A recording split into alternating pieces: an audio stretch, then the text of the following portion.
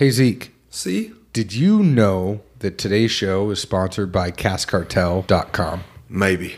When you're sitting at home at night and it's late, the liquor store's closed, you're bored, you're on the couch, you're like, I'm all out of my Wheatley vodka, or I'm all out of my gin. You got to get more. Or maybe it's your whiskey. Whatever it is, CaskCartel.com will get it shipped right to your door. They have some store picks, even though it's not a lot. There's some Breaking Bourbon picks on there. This is not going to be the place you go to get crazy bourbon and crazy whiskey. But if you want some good daily drinkers, be it bourbon, be it gin, be it vodka, tequila, mezcal, whatever it is, go to CaskCartel.com. They are changing the industry standard. They're like the Amazon of the spirits industry. You know what that means, Zeke? I know what Amazon is.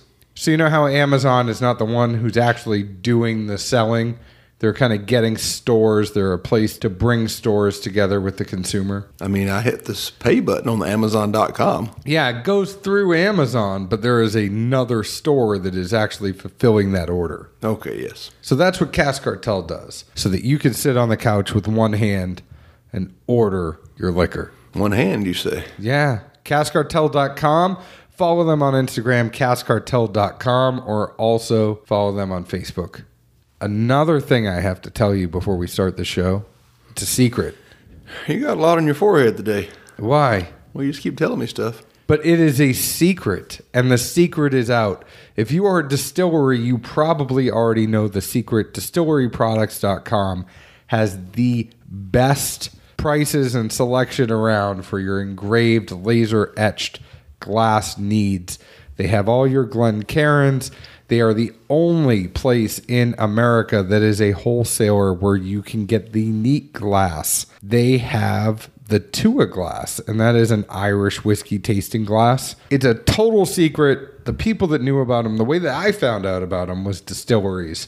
And they have great wholesale products that you can engrave. That's what we use for all of our glasses on the show. DistilleryProducts.com. They have flasks, glasses, all sorts of cool stuff if you want to put a brand on it or a logo on it. If you are a bourbon group, if you are a store, if you are a distillery, you are missing the boat if you are not using DistilleryProducts.com. And we thank them for providing all of our glassware on Dad's Drinking Bourbon. It might be a tough move with the Tua glass here in the South. Is that like a football reference? Yeah, Alabama's quarterback. He goes by the name of Tua. Well, I have Thria. Well, Kentucky's Thria ain't going to beat Alabama and Tua. No. DistilleryProducts.com. Check them out.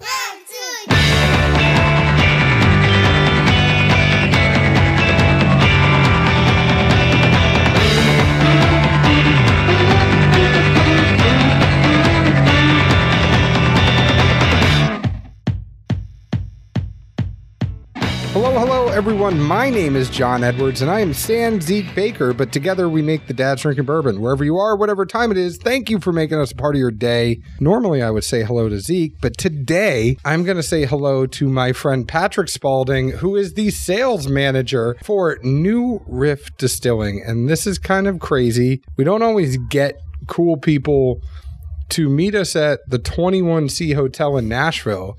And I am so surprised that I'm even saying the 21C Hotel in Nashville. Right. Because typically you would say the 21C Hotel in Louisville. Correct. Which I love the place where you go and all the letters fall down. Right. You know, that's like try to write a word with the top of your head. That kind of thing. Yeah. I think there's an old picture. I was up there and I had, it used to be like my Facebook profile picture, and it was words bouncing off my bald head. Yeah, right. But I also have no idea. Now, I used to live in the building next door to this one. And it's just such a funny thing that I walked in and I'm like, you guys made me come downtown. I never come downtown anymore because downtown is a shit show in Nashville. I think somebody just wanted to come on our podcast. Speaking of shit show. The more the merrier, right? Yeah, but it's this hotel is crazy. It's bumping. There's bass going. Very hip. It is. It's way too hip for a dad. Yeah, right. I am not this cool anymore. I'm like, if you want to come over to my house and talk whiskey and time to turn back the clock. Yeah, you're not a dad, are you? No, sir. Is this table wood? Yeah. Can I knock on that? Well, I mean, you have a wife. I have. Yes. You have a wife. How long have you been married? I tricked one. Coming up on 4 years. Yeah. It's going to happen soon. You're in your 30s now. We just got to know each other. I don't know why you have to cuss at me like that. I'm just saying, I mean, you're in your 30s now. The other big thing you got to figure out is, like, how old do you want to be when the kid goes off to college? Fair enough. So you don't want to, like, have the kid when you're 40 and then be 60, and then those prime years when you're not doing anything. Like, you're 60 years old and you're like, well, I don't want to travel, honey. I just want to stay home. Like, you want some years in your 50s. Maybe I'm lying to myself and I'll be, a great silver fox George Clooney, still traveling the world into my golden years. I mean, you're a good Kentucky boy. Fair. I know that whoever you're with, I don't know your wife, but I'm just saying she's going to want a kid soon. Yeah, I know I'm putting you on the spot here. If my sweet wife happens to listen to this, I will plead the fifth and let her speak for herself. I know that you're not going to tell your wife I'll to say listen to this. I'm a very lucky man. I'll tell you that. I'm in over my skis, outkick my coverage, however you care to say it. I know the feeling. It's one of those things, though, where you have, I mean, I have 2 women in the household now. You're outnumbered. I'm so outnumbered. You're toast. Thank you for waiting. You had a tasting that you did in this room. Amy was texting me. Amy, the awesome. Are you the creative director? Is that what? Communications director extraordinaire. I was trying to get her to come over because she actually has a radio show. She does real radio. Correct. She doesn't do a podcast. But she was calling me like, where are you? And I'm like, yeah, I just got the kid to bed. I'm sorry. So thank you for understanding. Oh, honored to be here. Thanks for having us. And you are based out of Louisville. You are the sales manager. Yes, sir. So what does a sales manager for New Riff do? So I was hired on as the Kentucky sales manager. My business card that you're holding was quickly outdated. My hat collection has grown substantially since day one in the last 18 months. It's a bit of anything and everything, with a young brand like ours. There's plenty of gospel to preach and plenty of people to turn onto the brand and let them know about that. So anytime I have a downtime where I can break away from the dreaded email inbox, which takes up a large chunk of my existence, I get to do the fun stuff. I get to sit down and drink whiskey with people and talk about, what we do, how we do it, and why we do it the way we do. You guys are such a young brand. And I don't want to go into this too long. We all know that you guys started, Ken owned a store. He turned that store into a distillery. He turned that distillery from sourcing stuff to putting out your own distillate. Sure. And we know that there's a spotlight whenever that stuff happened. How Absolutely. long have you been at New Riff? Were you there when that spotlight was kind of cast upon you guys? I was actually baptized under that spotlight. I came on a month before we launched New Riff to the public. Oh, man. Right? I mean, at that time, our sales director, Molly Lewis, was essentially the entire sales force. And OKI, as good as it was to us and as great a whiskey as it was, there was only so much to sell, only so much demand.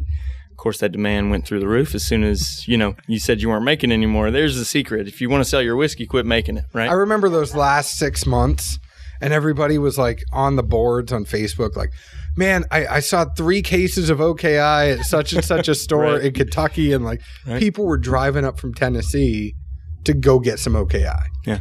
Yeah, it was, for me, it was a bit of a surreal experience. I mean, I've been around bourbon my whole life, and to basically come in at the start, at the starting point for this brand new brand that, full disclosure, I didn't know how well it was going to do. I mean, if we're honest, none of us did. We were confident. We felt good. We worked extremely hard, poured our heart and soul into it, and we did it in a way that we thought was the right way. But, the market's going to be the market, and they're going to let you know. I mean, the bourbon industry pulls no punches, especially the whiskey drinkers. They'll tell you.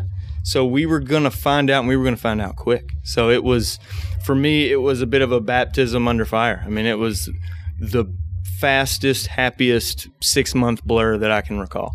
I think for that whiskey community, you had those drinkers that kind of sat there and go, wait, This is, we've been burned in the past from brands that were switching and putting out some stuff. This is really good. The surprising thing to me was how much I loved that bottled in bond. Full disclosure, and this is nothing against your guys' single barrels, but when your bottled in bond came out, Zeke and I got a sample, and we had it against one of the single barrels, and we go, that 100 proofer is such a good drinker. We actually reached out to your team and said, can we do a bottled in bond pick over a single barrel pick? Very cool. And we got denied. Right. Yeah, we have yet to dip our toe into that. If you guys want the dads to be the first, I just want to throw that out there that we really liked that bottled in bond. It's nothing against the single barrel. Sure. I kind of think that, and this goes into a whole interesting conversation because, Larry did do a lot to set you guys up just like he did with MGP. I feel like that sweet spot for MGP is like 8 to 11 years. I don't even think we've seen the full potential of what New Riff is going to do. Oh, I would agree. So I'm interested, not to jump the gun, because this is something that I would typically ask later on down the interview, but do you guys have stuff that is over 4 years that's aging that you're waiting to put out? Sure, I can speak to that. Before I do, and make sure I circle back, I know that our co-founder Jay Ersman and our head distiller Brian Sprance will take a great deal of pride in hearing your affinity for the bottled in bond. I mean, there's an interesting dynamic in the public. I see it a lot when I'm out in the market. Single barrel can sometimes be in the minds of consumers synonymous with superior quality. And the fact of the matter is that depends on which barrel you're drinking, right? And who's drinking it. And the mood you're in. Of course. I mean, everybody's palate changes depending on, there are untold factors that can play a role there. But truly, the more impressive thing about our bottled in bond, or really any flagship brand, any go-to bourbon that people like to grab off the shelf, it's one of the more impressive things about that is made from dozens, if not hundreds of barrels. So the people putting that blend together are working with truly unique puzzle pieces every day. So for them to fit that in and create the same picture over and over, I think that's lost on a lot of people. I mean, those standards that we take for granted, they don't come easy. It's crazy in talking to a lot of people that blend and what goes into it and all the different configurations that you can actually make from, we would take 100 barrels and we might think like, all right, yeah, we can come up with a couple different profiles. They're like, yeah, I have 55 different profiles from these 100 barrels, but then I have this stuff left over. And then you got to remember, because everybody thinks like, oh yeah, you just take, if they say it's an 8-barrel blend, well, you might not be using 100% of every single one of those 8 barrels. Exactly. So then it's like, how do you figure out what you're doing with the rest? And it's a lot of puzzle. Well, and then to complicate matters, every whiskey we produce that isn't a barrel-proof single barrel is bottled in bond. Bourbon, rye, anything that will come out after that. And that complicates things even more so because you can only work within one distilling season. The reason we took that difficult path to go bonded across the board is simply bottled in bond, amazingly so, written in 1897, is damn near perfect the way it was. I mean, it's the strictest quality standard for an aged spirit in the world. I mean, it's almost perfect quality standard that's centuries old. And here we are. And that if we're going to be quality first, then let's tie ourselves to that forever and always. Even with a tax stamp on the front. I mean, it's not an actual tax stamp. Yeah, but, your marketing team has gone so far as to have that on the top and kind of a nod to the bottle and bond stuff. Yeah, and I know we've gotten a little bit past the older age, so please ask me again. But we're flowing here. It's right? okay. So, I feel the flow. Yeah, cool. Yeah, I mean we have the tax strip. We like to list the distilling season, which is no longer a requirement under the Bonded Act. But at heart, we are traditionalists, but we also don't want to be tied to tradition. We don't want to be handcuffed by it, but we also don't want to take advantage of it, right? I mean, we're babies, as you mentioned. We're an extremely young company. So it would be all too easy just to literally step in the footprints of all these giants that came before us, and we could more or less ride the coattails. But what is that doing for everyone, right? We want to bring something worthwhile to what's already a phenomenal category. I mean, American whiskey, we're walking in high cotton right now. I mean, this is a special time. But, instead of simply latching on and going for a ride, we want to see if we can create a little something new while still honoring everybody that came before us. It really pisses me off when people say that 4 years old is young because of the Bottled in Bond Act, right? Like, let's not go tell people, something comes out that's 4 years and people are like, yeah, it tastes young. I'm like, 4 years is the standard according to the Bottled in Bond Act. Right. You could call something 2 years young, 1 year young, but let's not call 4 years young. I mean, let's think about what Jim Beam and Maker's Mark and what those folks are putting in their product, what Jack Daniels puts in their product, what Evan Williams is putting in their product. It's like 4 years old is not young. It doesn't have to be, no. No. And I think it's almost a disservice when you have a craft brand like yourselves. You're not putting out a 2-year-old product at $80, $90, $100. You're putting out a solid 4-year product at $50 for the cask strength and above. Sure. And people should be celebrated at least for not screwing over the bourbon community and not, knowing. If you talk to Bernie Lubbers from Heaven Hill, he says it all the time. This is a whiskey business. It's not a whiskey charity. But you can still celebrate right? When understanding you guys have to do a business. Sure. But understanding you guys could have done something different with your pricing model. And I think it also adds to the affinity of the brand and how you guys were able to do that transition so well is you didn't try to screw anybody over. You tried to put out a decent product at a decent price. And I think people took to that. Well, I appreciate hearing that. I know everyone else at New Riff would as well. I mean, a lot of that goes back to Ken's retail knowledge. Of course, he knows what he thinks is fair. And again, we don't have any outside investment, so no one's pushing to get their return on investment right away, anything like that. And we hear a lot, that's really good for a 4-year. And I've actually seen people kind of elbow their buddy that said it to my face as if it's going to piss me off. But truth be told, it doesn't piss me off. I think it's honestly a true compliment. I'm not going to sit here on this podcast and say, you know what, 4 years is the sweet spot. Go burn all your 8-year whiskey because it's too old. Like, no, that's crazy. And this kind of brings us back to your initial question. We will get older, and whether or not that means better is up to the consumer at that point. But we are holding back roughly 30% of our monthly inventory to get older. We're in this for the long play, right? This brand has not been built to sell. It's not going anywhere. It's not going to belong to a huge conglomerate in 2 years. That's not how it works for us. So we certainly didn't want to come out of the gates and all of a sudden become the bottle that you buy and you put away and it gets dusty, and then when you get the big promotion or you're having a super bad day or however it goes, you go and crack it open. This stuff is meant to be purchased and shared with friends and shown around, and then, get to the bottom of it and go grab another. I mean, we'll get to that point. Maybe we'll have some monster 15-year that demands a hefty price tag. But even then, I'll tell you, it'll probably be cheaper than it could be. I won't say should be, but cheaper than it could be. The way things are now, we could have rolled this out and gotten some more for it, but that's not really how we're cut. That's not the end game for us. When that comes out, just remember the little people you met along the way. Remember the friend that offered up to do the first bonded single barrel. Yeah, right? just I just need an ounce. That's really all I need. You will not be forgotten. I just need to taste it. But I think going back to what we were saying in the very beginning as we went in here, you didn't have it. You started this company, you got the job.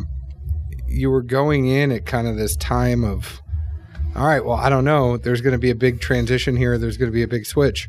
Right. What did you think when you actually had it? Well, so my courtship with the company, how it came to be, it was interesting. I was in the wine business at the time, and through a connection had the opportunity to interview, what have you, but it was still very much under wraps. I didn't get to see the bottle until after I took the job. almost 2 weeks after I took the job. And the Ranger bottle, it's square. Yes. Yeah. So you were going in and you didn't see the bottle. It was very much a leap of faith, right? We didn't really get into this, but I was born and raised in Bardstown. I was going to ask you, so thank you. Yeah, born and raised in Bardstown. Grew up around bourbon, well, by osmosis, of course. Had some very close friends that are big in the industry, what have you. So it's been near and dear to my heart for a long time, and I was in the alcohol distribution business, selling wine and spirits, and I noticed there was obviously a huge wave of startup distilleries, right? And some that I felt were doing it a way that I thought was right, and some that I didn't necessarily get behind. And truth be told, I'm not a good enough salesperson to sell something that I don't think is worthwhile. So when I initially got the call, you can't stop believing in the brand that you're selling. Right? No, you cannot. You cannot.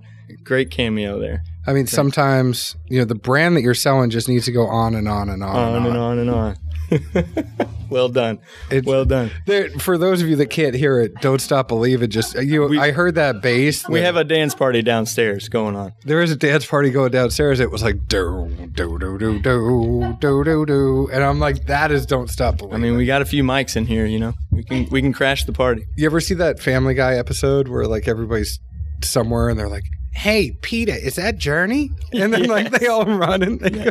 Absolutely. Sorry. So no, here we are. Yes. So when I initially got the call about this brand in Northern Kentucky that I'd heard whispers about, but really didn't know anything about what they were doing themselves. I was familiar with OK High, but so I was admittedly apprehensive, right? Because I didn't want to be in a position where I had to put lipstick on the pig, as they say, or put a spin on something that I didn't believe in. I mean, there are people that are great at that. All more power to them. You can make a lot of money doing that, right? Yeah. But that's not, I'm not comfortable. I wouldn't be good at it, right? So. No, I'm glad you held on to that feeling. Yeah. I held on to it. On and on and on. Yeah. Let's see. Okay. Sorry. Damn it. Here we are. I'm drinking whiskey. Here we go. No. But I got in the room with some people and we talked about the philosophies of the brand and all that. But really, there were the first thing that really started to get me in there was when they said they were going to be bottled and bond, like forever and always. So that immediately alleviated, or it answered a lot of questions and alleviated some of my concerns about quality and approach and things like that. And then So the second you found that out, you said to them, "I'm forever yours faithfully." Faithfully. Wow. You're killing it. I'm not even going to try to keep up, but you can keep them coming. I mean, you weren't worlds apart. Any way you want.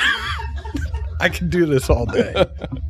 So that had to have been something that was super appealing then. To know that they had a standard of quality that they wanted to hold themselves to. Right. And across the board, not just on one label or what have you. So really beyond the bottle, which I was told I couldn't see. So I had to make peace with that, right? Small detail. There was this elephant in the room, right? That I was afraid to address and try to hold your cards close to your chest. But I was afraid to hear what we, or what they at the time, we now, might try to get for such a bottle. And when Ken told me their target retail and they said bottle and bond, the last thing I needed to do was taste it. And beyond that, I mean, I was forever theirs. Faithfully, you might say. The piano player wrote that song?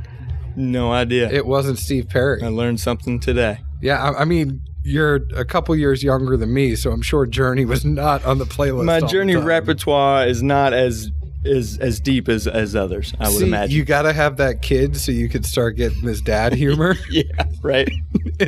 Now you just kind of look at me like, I'm a dumbass. But once you have a kid, you Those just start making those jokes. And like if Zeke was here, he'd be elbowing me at this point. What was your favorite? Because it came out, you had the 100 proof. Then the single barrel came after that. Yes. Then you had the rye. Bonded rye, right. And then you had the barrel proof rye. Yes. That's our newest, most recent line extension. So it's kind of come in waves. Yes. Do you have one you've liked the most so far? I mean, I know that's like asking you to pick a favorite and a favorite child that I don't have. A favorite child that you don't have, but also like while all these people from your company are kind of looking at you from behind, like saying like, "Hey, don't screw it up." No pressure here. I mean, it really is tough, and as you mentioned, sometimes it's the mood, it's the weather, it's what you had for lunch. I mean, it can really vary, right? I'm a very opportunistic drinker. Like I'll get into wine, I'll get into beer, gin, what have you, right? So it does vary. That said, I don't want to be a total politician. I want to give you an answer here, right? I have always had a real affinity for that bonded rye. Now, I know it's maybe a little less popular to the masses. And again, I was surprised by that. I actually didn't accept it internally for a while because, born and raised bourbon kid, right? I mean, you're just a small town boy. Just a small town boy. Born and raised in South Bardstown. Yeah, right. Lonely world of Bardstown. And so I was a bourbon guy forever. And then you took the midnight train to Cincinnati. Right. Yeah. Straight to Cincinnati. I'll stop. No, it's fine. Keep them coming. Like I said, I just can't compete. So you keep lobbing them up, and I'll just keep whiffing. It's not for you. It's more like you can't see them for our crowd. You need a mirror, but for all the people behind you, like they're like, shit, he's still doing it. Yeah. No, the rye. I just finished a bottle of the rye a week or two ago, and I really like it. I really liked the rye. I really liked the bonded bourbon and the bonded rye. And I think one of the things about it is you can have, I love some high proof stuff. I think a lot of people are out there just trying to get higher proof though. If I'm editing, if I'm working late and doing the day job late, I can't be chugging 125 proof whiskey. I can do it once. No, of course, I'm kidding. I could do it once, and then I'm like, all right, I'm tired. I'm going to take a nap. Time and a place. But if I'm it's one of those things where 100 proof is going to be good. It's going to go down easy. And sometimes you don't always want a high proof. Sometimes you want a nice drinker. Sure. And I think the thing about the New Riff that I really liked was that it's versatile. It goes good in a cocktail. I know everybody says it's cliche to say this, but It goes good in a cocktail and it goes well neat. Yeah. And the funny thing I'd say is, y'all made me this cocktail and Jay made it back there. And Jay, I tried to get him to come on to talk about it. This is a cinnamon simple syrup, some ginger beer, cranberry, and New Riff. And it's amazing. I've been sitting here. I have a flight board. All credit to Jay. Right in front of me, I have this awesome New Riff flight board that I really love with 3 Glens on it. We'll sell it to you. Yeah. How much is it? I need one. But it's got 3 Glens in it. We have the bonded bourbon, the bonded rye, and another single barrel bourbon. And the single barrel bourbon. But I've been sipping on this cocktail the whole time. Yeah. I did. You haven't touched your dinner. I did admittedly have a good pour of the regular bonded bourbon before we started, but got to get acclimated. This cocktail is great, Jay. I think it just speaks to the versatility that you guys have. Yeah. Well, thank you. I think a few things come into play with that, right? And it goes back to the Bottled and Bond Act just being so spot on. 100 proof is kind of that sweet spot. And where it is versatile, it won't get lost in a cocktail, but you also won't leave you wanting if you drink it neat either. Also, I think our mash bill plays a huge role in that too. We're not bashful at all about our affinity for rye across the board. The bonded bourbon is 30% rye, as is the single barrel bourbon. And the bonded rye is actually 100% rye. So we're all in on that, and I think that rye really does play well in a cocktail. Anytime you're putting together a cocktail, it's almost impossible not to bring 2 or 3 other sweet elements to the party. It's just how it works. So that rye spice balances the equation a bit. Well, I think if you put 2 even there are bourbons that are made that are very even keel, and they're good drinkers, right? You're making something that's very balanced. It's almost like wine. Sure. And it's very balanced. There's not highs, there's not lows. It's just a really good drinker. Those aren't bourbons I want to make a cocktail with, because there's not a lot of flavor. Right. And you're putting the whiskey in there, and it can sometimes get lost with, the cinnamon and the simple syrup and the Absolutely. The cranberry and the ginger. And having a little bit of note in there and a little bit of rye with that spice, and even if there's a little bit of pine in that rye, which sometimes can come out. But this cocktail is just so Christmassy to me. 'Tis the season. It is. It is the season. I got to give some to Santa. Oh, yeah. The name of this, you'll shoot your eye out. A little tip of the cap. Oh, kid. Yeah, we'll add kid. You'll shoot your eye out, kid. So this is the Santa quote, not the mom quote, for all you Christmas story aficionados out there. Right. So you don't know Journey, but you've seen A Christmas Story Yes. a whole bunch of times. Right. Correct. I know Jay really just wants to show up to New Riff like in December in the bunny suit. We may or may not have one on site. I love that friggin' movie, by the way. It's a classic for a reason. Love it or hate it. And it's TBS, 48 hours of A Christmas Story. Nonstop. Nobody if you don't has like an it, excuse. change the channel. You got to admire that. I tried to have my daughter see Elf the other day, and she's just too young for Elf.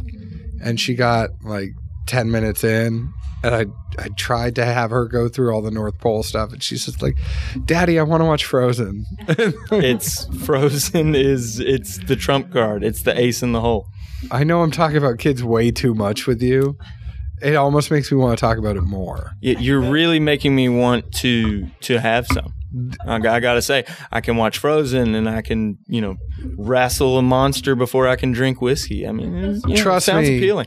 It's the best thing you'll ever do. I don't doubt. That's all I mean, ever it's hear. not for everyone, right? Like, if it's not for you, it's cool. Sure. It's cool. Sure. If you're, we take all sorts of dads and moms on this show. You could be like a fish dad or a dog dad. I am a cat dog dad. I have a fur daughter that I love very much. What kind of dog do you have? She is a bit of a mangy mutt, border terrier, kind of one of those deals where she's so ugly she's cute kind of thing, right? Face only a father could love. I've mentioned that. I mean, this might be. You ever watch Seinfeld? Yes. You ever watch the Ugly Baby episode? He's something. Yeah. That's one of Jerry my doesn't want to go. He's like, favorite- why do we got to see the baby? It's just going to be there, right? And that one's great too because Kramer steals the lobster traps. Yes. Going Here we back are. to the actual whiskey, though, I love that rye, and I think it does have a little bit of pine in it, but it's very it's pine, but it's spice, and I get that a little bit of pepper, a little bit of spice in there. Mm-hmm. But it's really just, it's easy. I know it's 100 proof, but it's easy. Not only is it 100 proof, but it's 100% rye. And when I tell people that before they've tried it, they're instantly thinking, man, this is going to be some sharp spice bomb that's just going to burn me alive. And I don't think that's the case. I mean, it's strange to say that 100% rye could be a gateway rye, if you will. But we might be flirting with that. I mean, the rye spice is very well integrated. It's broad across the palate, in my opinion. Some of my favorite things about it, it's herbaceous, but almost more grassy in a pleasant way than, say, herbal, right?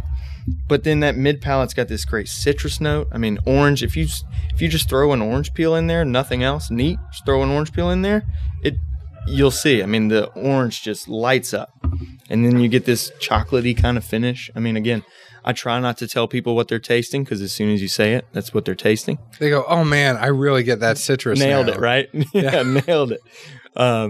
So I like people to experience it on their own, but I can't help but geek out a little bit. And actually, shameless plug, if you'll allow me, we got big news on the Bonded Rye yesterday morning. We were named to the Whiskey Advocates top 20 of 2019. I saw that. Nice. And a big shout out to number 17 right there. Congratulations, 17. you all. Yeah, thank you very much. It was a happy day at the distillery. A lot of smiles.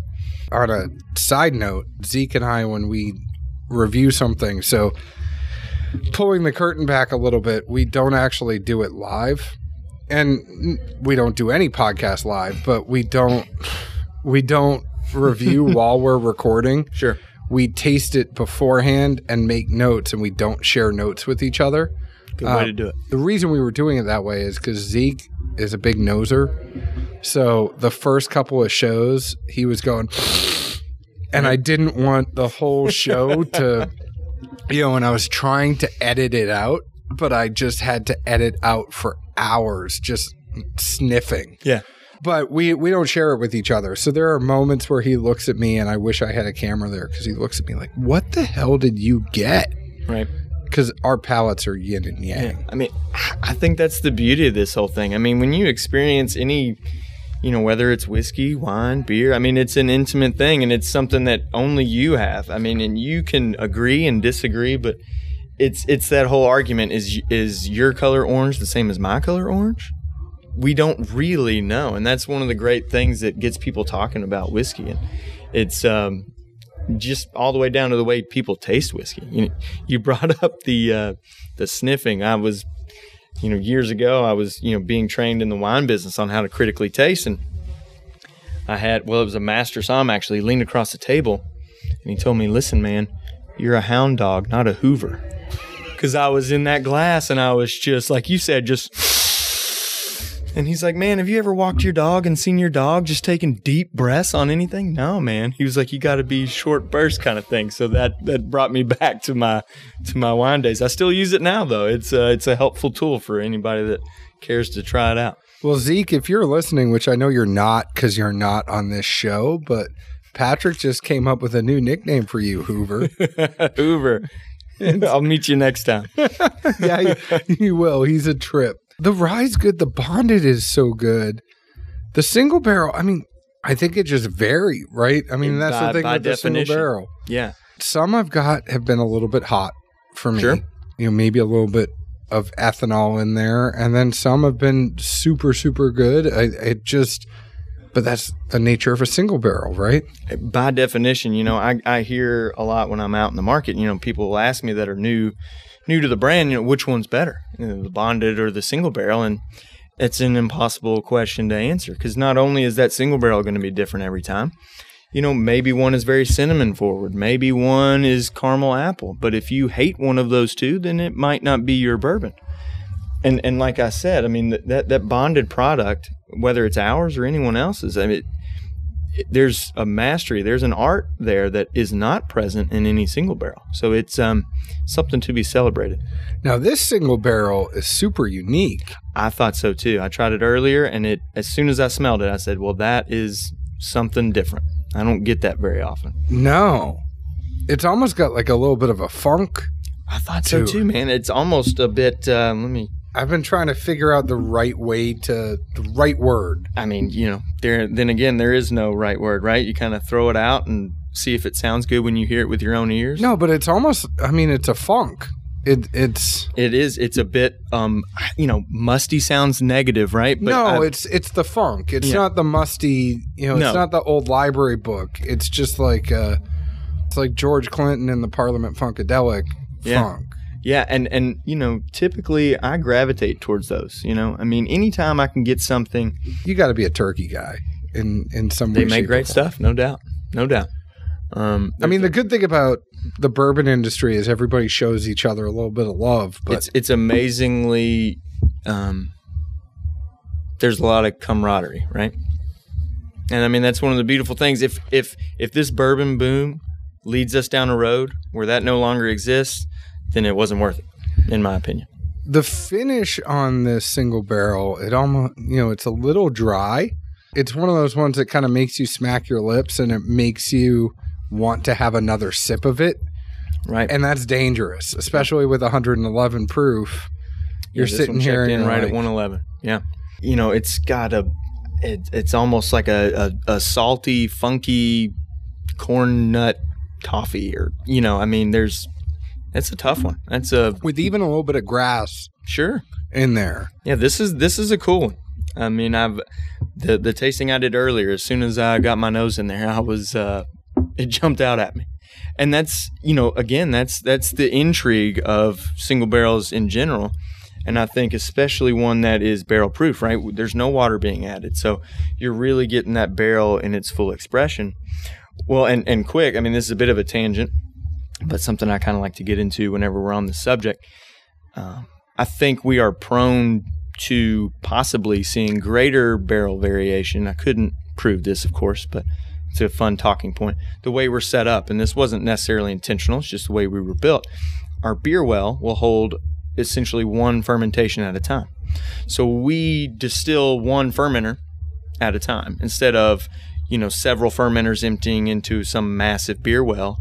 And I would think you'd automatically be homogenizing that before it even goes to the still. I could be wrong. I could be right. Again, no way to really prove it, but every barrel is of one distillation, which maybe is, I wouldn't imagine it's completely unique, but it's probably not common amongst some of the heritage brands and maybe not with the up and coming brands. I couldn't speak to it, but it's something I find interesting about our process.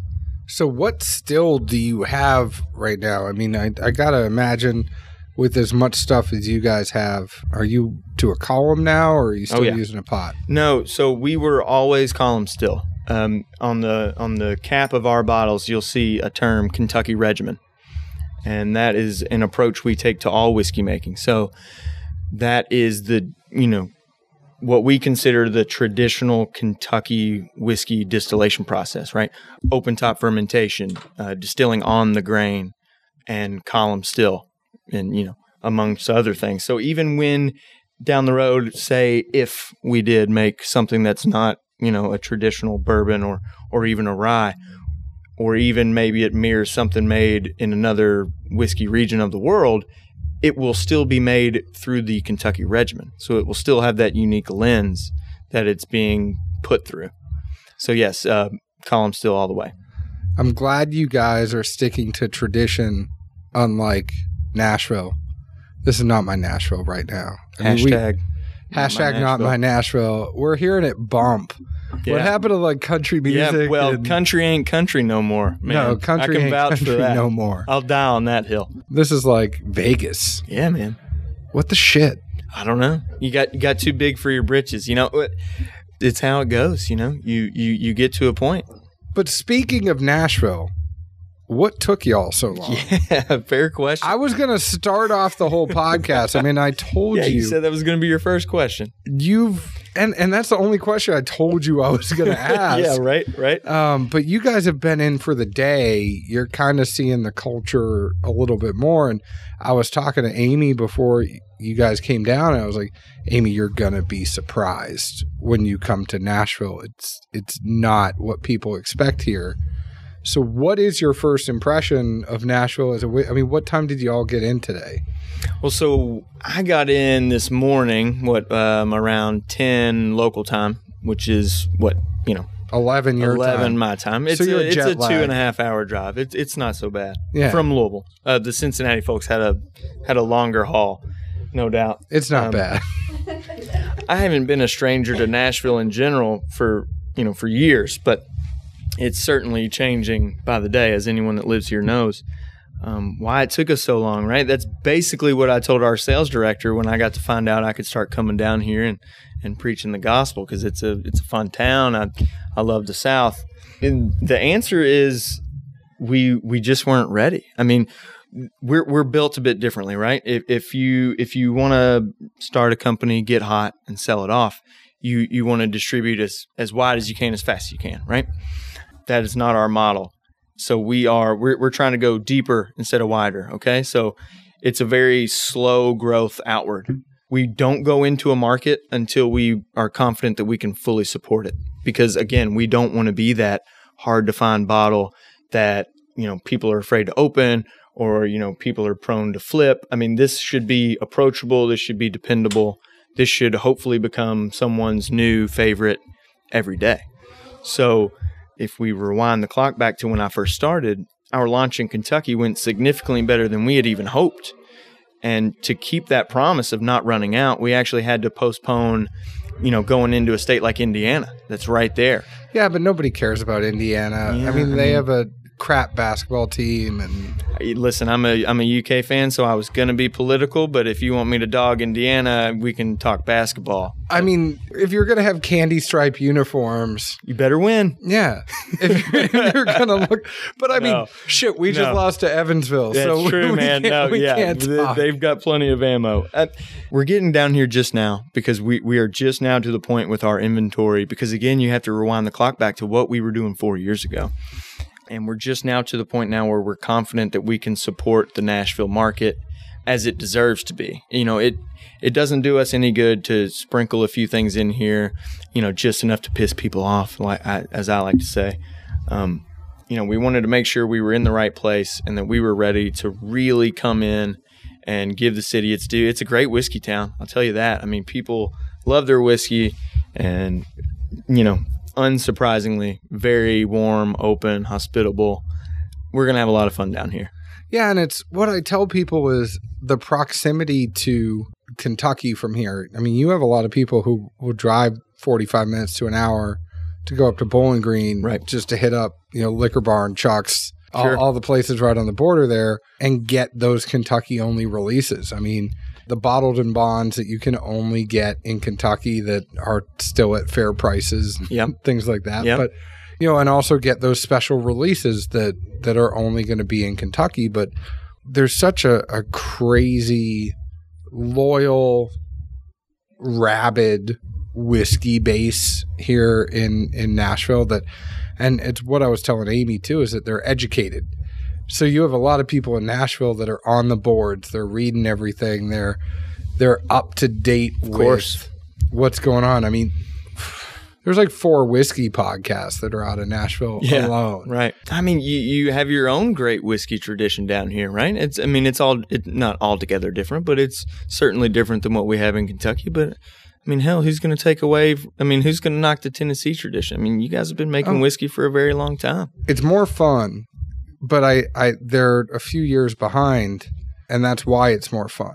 So where I think Tennessee is back, when you hear all the stories in Kentucky when, Jimmy and Booker and Elmer and all them were all friends and they all hung out.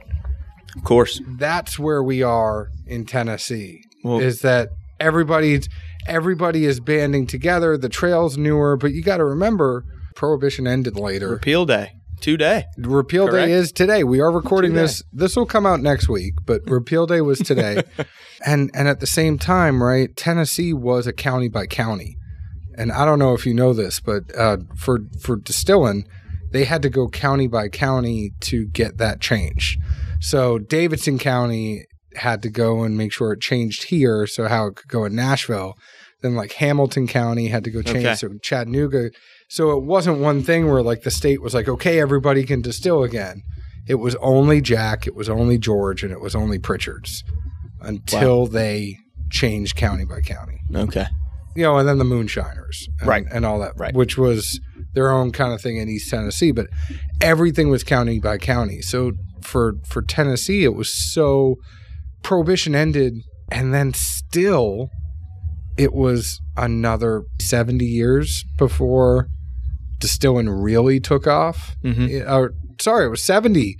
A lot of these places just started distilling in 2012. So if you think where Kentucky was, okay, Tennessee's 70 years behind. Yeah. Well, I would...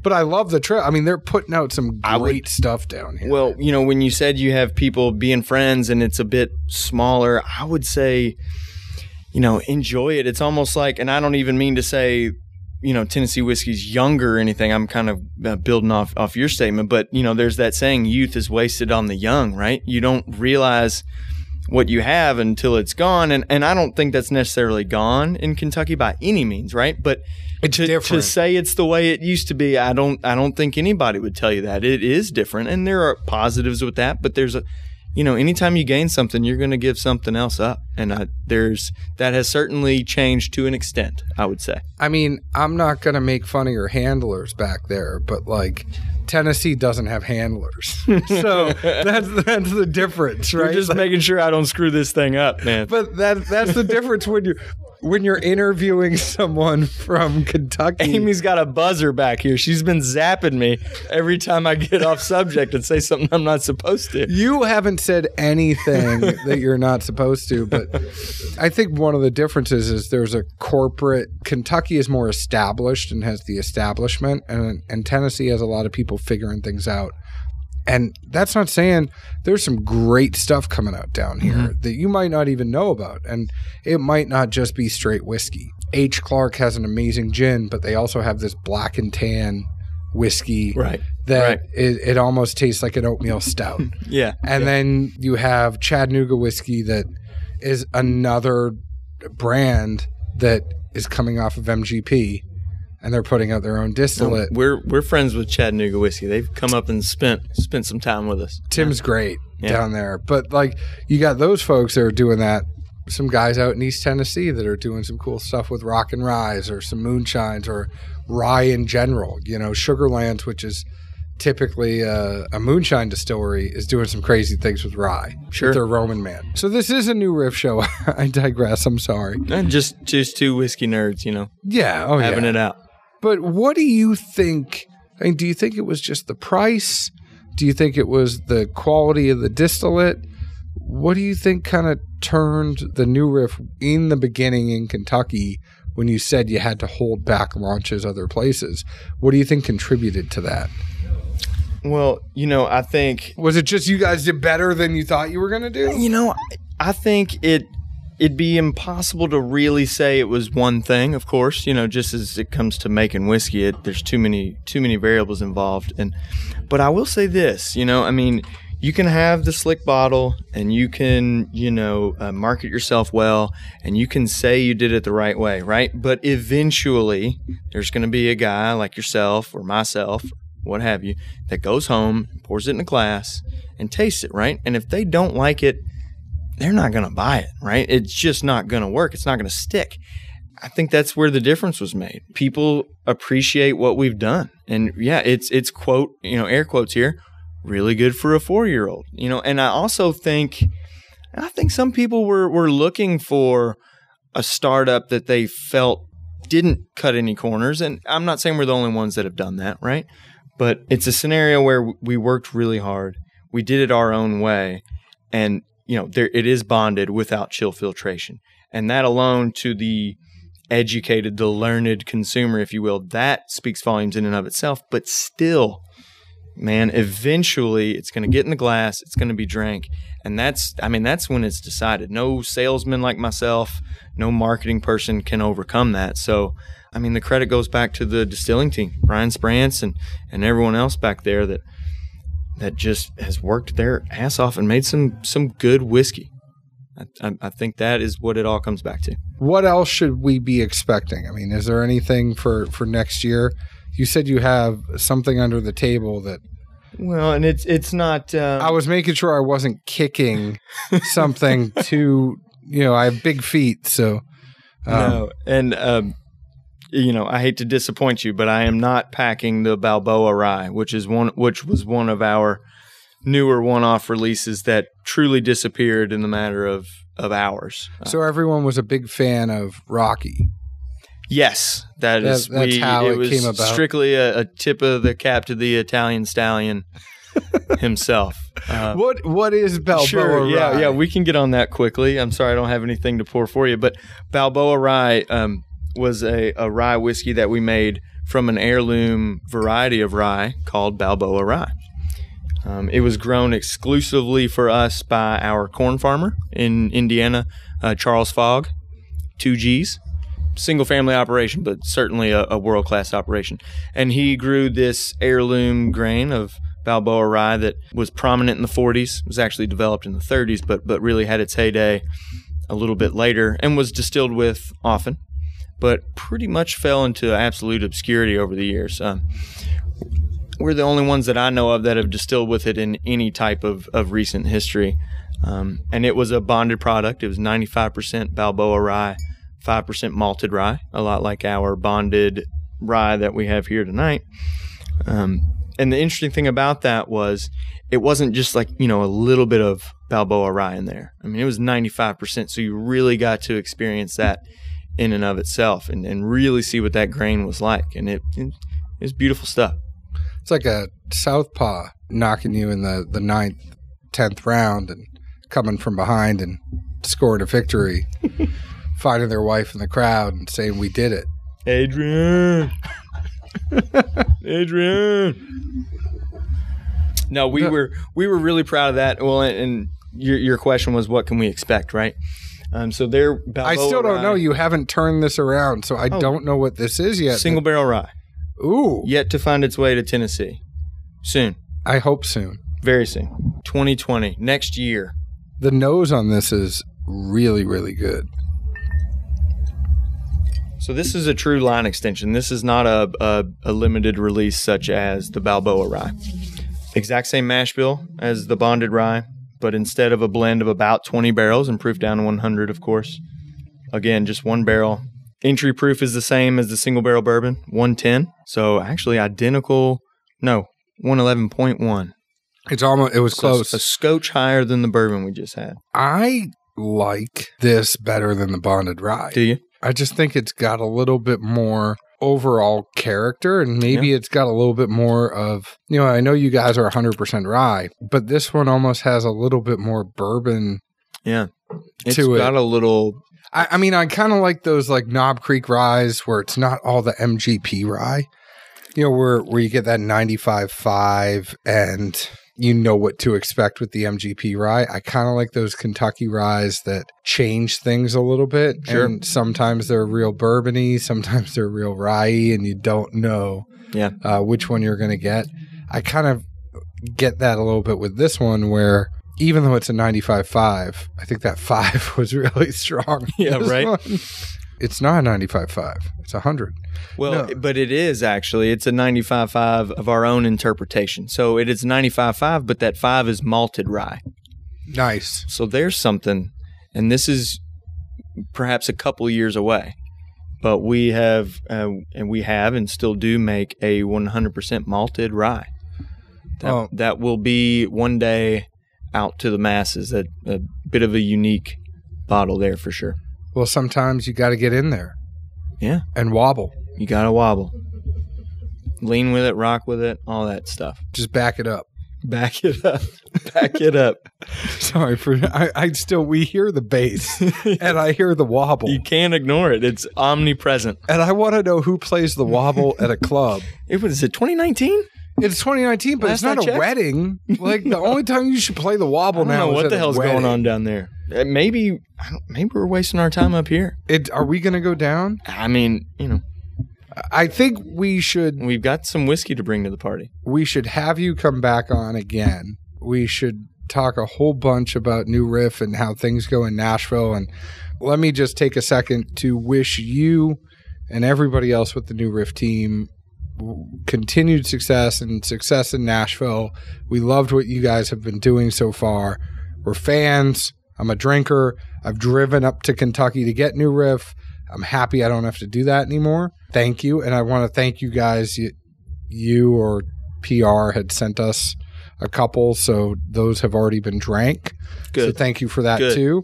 We've done shows on you. Just fans of what you guys are doing. Keep it up. Thank you for taking the time to come on the show. Where can people find New Riff? I mean, where are you going to be in Nashville?